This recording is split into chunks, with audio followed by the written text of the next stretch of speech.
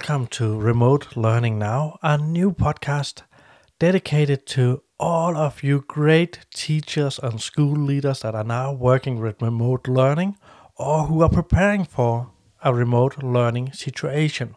We are a small international team of educators, leaders, and edtech consultants, and our mission is to create small bite-sized podcasts that can inspire you on your remote learning journey. In today's episode, we will speak with Suzanne Lustenhauer from Amsterdam. Suzanne is an Apple professional learning specialist and an independent consultant, but has 9 years of experience from the classroom. She has written a really interesting and well thought through blog post about remote learning, and that was one of the reasons that I reached out to her for having this conversation with her today. And in today's episode, we are covering 5 important cornerstones if you want to have a good fundament for creating good remote learning. So this episode should be highly relevant for all of you. Hi, Suzanne. Good morning. Hi, good morning. You have written a fantastic and highly relevant blog post about remote learning. And you published it last Friday, the 3rd of March. Mm-hmm. And you wrote that in many parts of Europe, schools aren't closed yet, with the importance of yet. But already now, I think much has happened, and the last few days they have changed that quite a lot. I don't think that that many European countries that aren't closed or where it isn't very close to. So I thought it would be highly relevant to speak with you today and look into the great tips that you are giving in that blog post. All right, thank you. And one of the things that I found really interesting is that you have tried remote learning yourself as a student under quite similar circumstances. Could you tell us a little bit more about that? Sure, except it looks completely different as what we're trying to achieve here now, or what Hong Kong is doing at the moment. Because I wouldn't have called it remote learning then. I was a secondary student in Hong Kong in 2003 when SARS hit there. That was also around the time of March, April, I think. So this time it started a little bit earlier in the year, but that meant for me that my GCSE exams were coming up. I was at an English or British school, so we were following the English curriculum. And the GCSEs meant that all the 16-year-olds would be doing their exams. And a month before we would do our exams, the school were closed for 3 weeks. And it's funny that I don't remember a lot of that period, but I think that's just because I was stuck behind my computer in my books, studying every day. So you said remote learning, I just called it home studying, I guess, learning from home, because we were given no extra materials home, because I think the decision that the schools will be closed was very sudden there as well, just as it is now for a lot of schools. So the school was very ill prepared. There was no distance learning or online learning as such. And what I found interesting about that when I read your blog post, that was also that when I've been speaking with teachers from Hong Kong the last couple of months for my other podcast, the schools, they seem very prepared now, but also maybe that that experience has made them have totally different strategies and being much better prepared this time. And the scenario that you described, that you experienced back in 2003, is maybe more where many schools sadly are in Europe, that they are quite unprepared for closing schools down more than for a couple of days because of snow, but that they actually are closing down now for weeks and probably months. For weeks, yeah, exactly. I also read in one of the articles from one of the schools coming out of Hong Kong is that they were closed last fall as well during the protests in Hong Kong. So they had, small periods of time where they could get used to it. And I think us as students in 2003, we would have been prepared to do some online learning because we all had internet. We were all on, I think it was called ICQ back then, and MSN Messenger, and we were online all day with each other. It was just the school and the infrastructure that was not there yet. I actually found a really funny email, the only email I could find from around that time from my drama teacher. And I'll read it out to you because I think it's really funny. It said, "Hi, name of a classmate. Could you please pass this on via email?" So you didn't have all of our email addresses, just one student. "There will be a session for people with outstanding coursework for drama. Students should bring floppy disks and maybe a snack. Come to the third floor IT room." So there was an IT room. And sorry about the strange signs on the website. There are accidental computer code and they should be gone soon. You can now fax me your draft for marking. So he was expecting us to bring a floppy disk. We had to fax our work, and they were trying to communicate via the website, but it wasn't really working. So they were struggling. Yeah, and I think also that also today we should remember that that many of the kids and young people affected by this now are maybe better prepared for it than definitely than some of us teachers. So we should also try to give them tasks that play into their digital strengths, where they can use their digital creativity. But you share 5 great tips in your blog post, and I would love to walk through those together with you. Sure. The first part you talk about synchronous versus asynchronous learning, or a mixture of those. Could you guide us through those 2 ways of thinking about online learning? Yeah.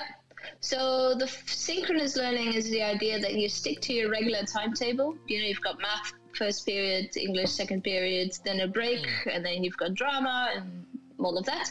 And with synchronous distance learning, the students would follow the same schedule, and the teachers would as well. And normally you would have some kind of live, whether it's a video chat or the teacher is available for chat, but that is the designated time that a student has to work for that subject.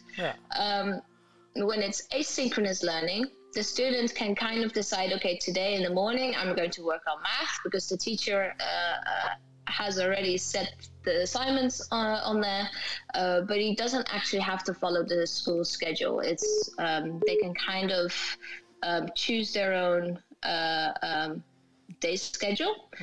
And then the mix of both is where maybe you have 1 hour a week that you're available via live conference or live chat for the students, but the rest of the learning, the students make their own schedule and they can choose for themselves. It's kind of the idea. Yeah. And you also made a poll on Twitter, and we could see that a lot of teachers now, they are looking into how they can mix those ways to look at the teaching and the timetable. I think that's quite interesting. Because one of I thought the response was actually quite surprising for me, because so much of the attention is going to schools are using Google Meet, schools are using Zoom and Teams, but the responses from this, and I think about 50, 60 teachers responded. I'm not entirely sure of the numbers now, but the only 7% or so said we're doing synchronous learning. So I think that's just because maybe that's more newsworthy. You're all online in a chat, so in the video, but actually the asynchronous learning is happening more. But maybe that's less newsworthy, or just you don't hear about it as much. Yeah, and I think from the parent's perspective, having 2 school kids at home now, also, I like this idea of mixing. So I think Also, what I could hear from a lot of educators from Hong Kong that have been teaching remotely for a long time is that elements of having some synchronous activities during the week actually really help and improve the well-being of the kids, so that they still feel Yeah. a part of the class, and they see their friends and classmates and their teacher on the screen. That is also important for the well-being.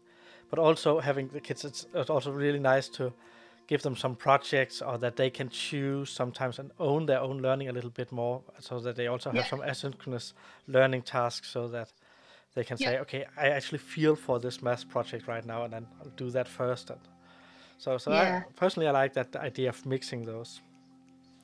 I think that's a good point about the student well-being, because I think what teachers could maybe forget at this point in time, where they mostly focus on, students have to do some learning, is that in school, you're usually the enabler of social activities, and especially when students are at home now, they can get quite lonely. And when students may have their own WhatsApp groups or their Instagram groups or their Snapchats, but those are all quite cliquey, and students have their own social circles. If you're outside of that social circle, you don't get to interact with your classmates anymore. And I think teachers can enable that at this point in time. Yeah, and then you have a second point about choose your platform and stick with it, stick with what you know. I thought also that was really good, great advice for schools right now. Mm-hmm. There are I think every single edtech platform is free currently, or it seems to be that way, because everybody is trying to offer their services. But of course, there's a marketing incentive in there as well. But especially for schools that suddenly hear that they're closing the next day, you don't have time to transfer to a new platform, to train your teachers. Even if you say, okay, we're going to do training on the Monday and planning on the Tuesday, and we'll start teaching on the Wednesday, that's 2 days. While most of the schools who've been doing digital pedagogy for a while, they've been struggling for 4 years to get all of their teachers on board. I think you can't expect really to get all of your teachers ready to go in 1 or 2 days. So that's why I said stick to what you know, what you already have in place. And don't try to get overwhelmed by all of the other platforms that are now currently I think it's a good point, because if school leaders are on Twitter and so they will get bombarded with different platforms and offers and opinions on what to use and so on. And I think it's a metaphor for it would maybe be that instead of if you get offered a really good fast sailboat, but you aren't used to use it, then you wouldn't be faster than taking the one you're used to. So I think keeping the complexity down, especially in the beginning, in the first weeks, and then preparing for the long run, is important. Yeah, and I know pretty much everything is free right now, but I actually thought it was pretty, I don't know what's the right word, sad, interesting, ironic, that Shobi, one of my favorite platforms, they tried to offer their platform for free last Friday, but then everybody got on board and the system got so overwhelmed that they had to say, sorry, we can't offer everything for free. Our paying customers are going first now.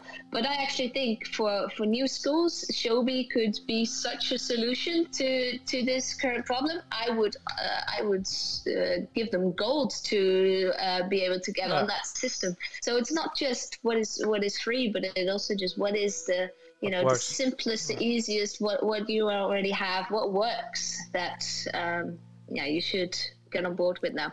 Yeah, and I actually looked at a tweet this morning from Colin. I think they Shobi, they have been working hard on solving those things over the weekends. But seeing just a massive spike they have had in activity last Friday, that made it hard for them actually to serve their paying customers. That was quite interesting. Yeah. But I think it is an interesting platform because it is so a cross-platform and a good starting point. But of course, schools, if they are all onboarding the same, easy to use, onboarding the same system at once, they should also have a little bit of patience and know that those providers, they are also working hard right now. And the servers are struggling following up. your third point was to create a plan and then practice and reiterate and communicate. I think that was a lot of good takeaways in that part of the blog post as well. Should we try to look into that? Sure. Yeah. The first thing, I know it ended up being 3,000 words. This article, and from a design point, I wanted to make everything bold and say this is important. This you should really do this, because I think I start this with a little link to the Southeast Asia Computer Science Association, and I think it's easily overlooked, but it's really important. I think, or really useful. This association has computer science teachers, so obviously the tech-savvy teachers from different schools in Southeast Asia, and they've put all of their online learning plans online, so you can on their website. So school leaders can have a look at how they have created their plans, how they've communicated, and what they've tested. And I think that was really, really useful, especially the one of the American school in Japan, which I've referred to quite often. I thought that one was really beautiful. I just can't imagine how they've created such a great, well thought out document, maybe in a week, or I don't know how much time they had for that one. So another reason, great reason to jump into your blog post and find the resources and the links. There's a lot of valuable links in there. But I also thought there's this point about practicing and iterating and knowing that it will be difficult in the beginning. And I think most school leaders, they should be aware that this will not be a couple of weeks that schools are closed, but probably expect the worst case scenario and say, okay, maybe we'll see our kids before on this side of the summer holiday. And if we see them before that, then we will be positively surprised, but make a long-term plan. And I think long-term plan, not just until April, but what happens after. And that will then give them time to also try things out, experiment a little bit, have a structure for how to evaluate it and reiterate it on it and improve. But also, be okay with experimenting the first couple of weeks and trying things out and acknowledging that this will also be a learning journey for the parents and for the school leaders and for the staff and all the great teachers that are trying to find their way in this. But what I also heard is from a lot of teachers in the Netherlands that said, this is fine for those private schools in Asia, but our kids, they won't be able to do this. And I think a lot of that comes in here as well, where you prepare the students when they're still in the classroom, show them this is how you find your lesson materials, this is what is expected of you, you don't have a holiday, you are expected to do some work. And I think that will differ for each school and maybe each country as well, because what I also found interesting is that I got some WhatsApp messages from my friends and colleagues saying, oh, wow, you've got a holiday now. The government just communicated schools are closed. So there's no minimum requirement really of what is expected from a teacher. Can a teacher just email a book for them to read and say, hey, do this week, and that's it? What are you really we see a similar thing here in Denmark, and I think that will change. We see already now that the Ministry of Education start to give new guidelines and updating their expectations, because it was very, very unclear and muddy in the beginning, and maybe there wasn't time for anything else, but also there I think they'll get communicated new guidelines all the time, and we all have to find our way in that. And let's hope that. Sometimes I can be a little bit surprised that we in Europe, in the countries where we are from, should be really well prepared. We have a large degree of high-speed internet in all classrooms, all schools. Most homes, families in Denmark would have fiber, high-speed internet, and have a lot of devices in each home. That would be the standard. Of course, there are families that are not that privileged, but from the technology, we should be very well prepared for it. But it is as it's the mindset in Europe wasn't prepared for using that digital potential for online learning, and Yeah. I guess it was just we didn't think it would come to Europe, yeah, kind of expectation, or it wouldn't be this drastic. yeah. But I also think that shows that we have implemented a lot of technology, but maybe didn't use the full potential. We haven't been aware of how we can use it for those learners that Yeah. maybe can't come to school every day if they are Yeah. professional sports people or have a illness that makes them not being able to come to school every day. And so I think there's a huge potential in the technology that we haven't been good at using, and now we feel a little bit unprepared where everyone have to be on a distance. And I just thought you had a lot of great advice, especially for how to set expectations for the students and for the schools and how to communicate it. So people, they should definitely jump into the blog post and see some of those Yeah. where they can see how to set expectations and how to create good communication all the way around for both to the staff and to the home, to the parents and to the learners. Thank you for your kind words. I do think it's really difficult because we are used to being in schools that have a lot of technology, but there are so many schools that've got nothing. Yeah.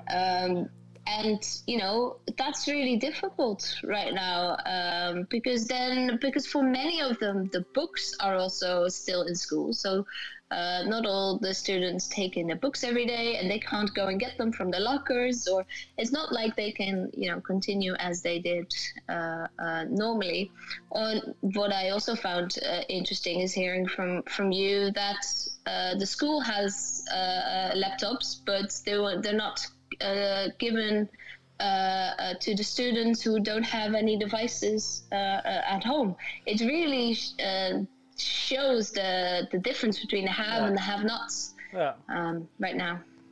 And I think I will hopefully dive into that in future episodes. But I think it's so important to remember that some schools, they don't have a lot of technology, and some families, they don't have, and how to help them the best way possible. And I think it's just important to remember that, especially the younger kids that don't have any exams coming up, that there's so much learning in play, and sometimes also as a parent, giving them the room for their own imagination, that facilitating play can sometimes maybe be better than trying to stay just to keep up with all the links that our school maybe is sending to the kids. But that we should remember that humans in general, they are learning animals, that learning happens quite automatically, and sometimes if we can play into the curiosity and playfulness of people and make it a little bit fun, then those kids will also learn. They don't need to have a device or to have Zoom meetings every day to be happy and to learn. Very true. Yeah, I also saw a great tweet yesterday, I think, where somebody said maybe a great thing that will come out of all of this is that many parents will decide, teaching is actually quite fun, and it will help the shortage of teachers in the Netherlands. Yeah, that could be great. Maybe that would be great. And I think it will give parents and their children a new insight into those learning journeys and where their kids are, and some new deeper connections maybe as well. So but in your fourth point, or in your blog post, was about shifting the pedagogy, and I thought also there was a lot of great advice in there. So could you take us a little bit about through your thoughts about that part of your blog post? Sure. I think both of us as consultants and teacher trainings, we are trying to shift towards digital pedagogy and trying to inspire teachers to do things a little bit differently, not follow the textbooks as much, give more open-ended assignments, do more with digital tools. And what I thought was really interesting, especially following what Craig McNeil is doing in Hong Kong, is that many of the tools that he's using, he would have used normally in his classroom as well. It's just that he was already kind of slowly building a time and place independent curriculum.